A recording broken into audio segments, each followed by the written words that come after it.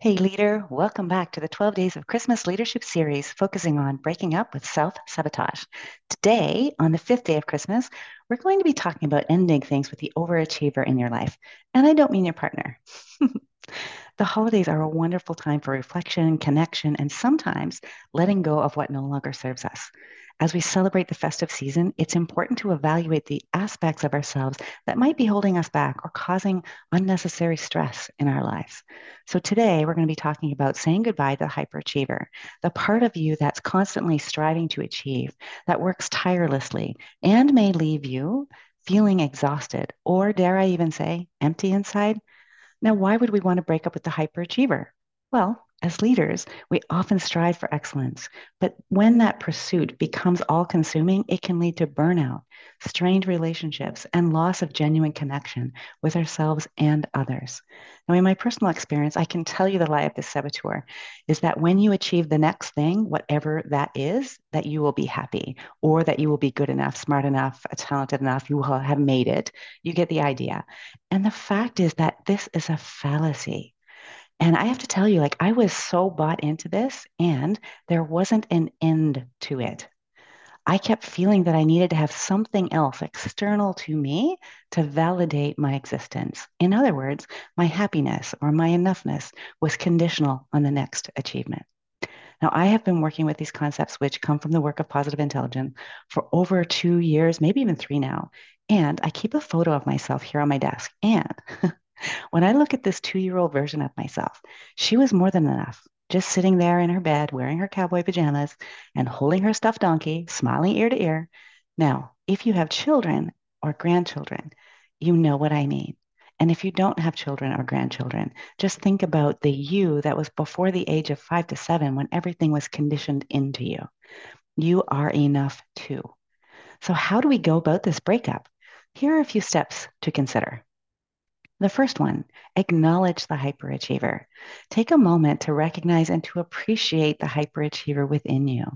Acknowledge the positive qualities it has brought into your life: dedication, drive, determination. However, also recognize the toll it might be taking on your well being.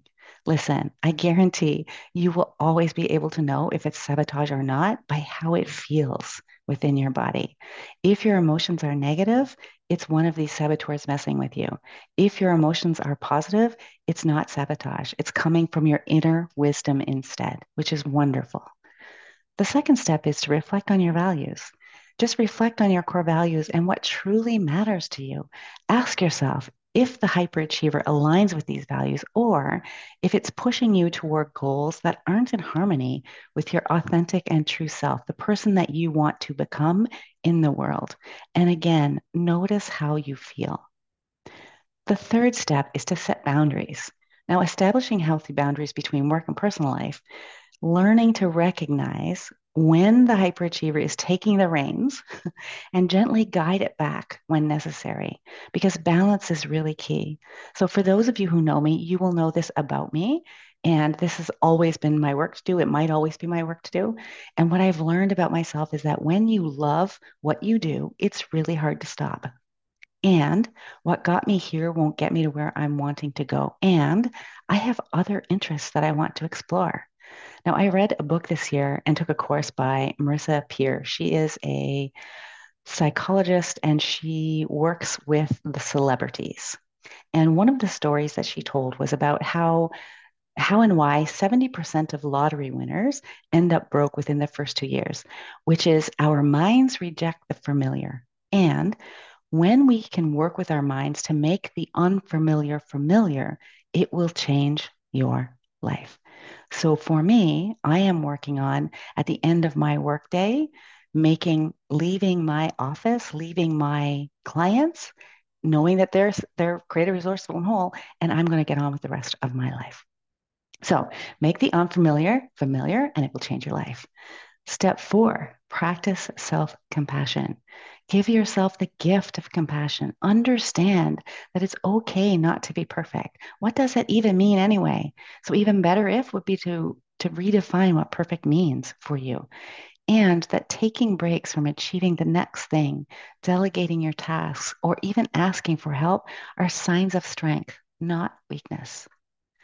Now, the fifth step is to embrace imperfection, celebrate imperfection, and embrace the beauty of the journey rather than fixating on the destination.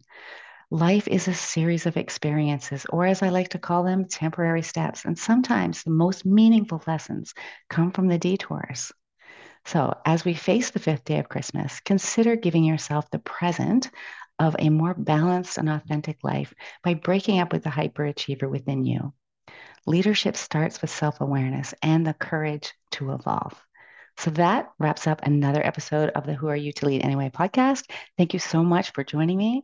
If you have found this episode helpful, please share it with someone who might benefit. And I will be back tomorrow to talk about hyper rational. And as always, stay curious, stay authentic, and lead from your heart. Make it a great day.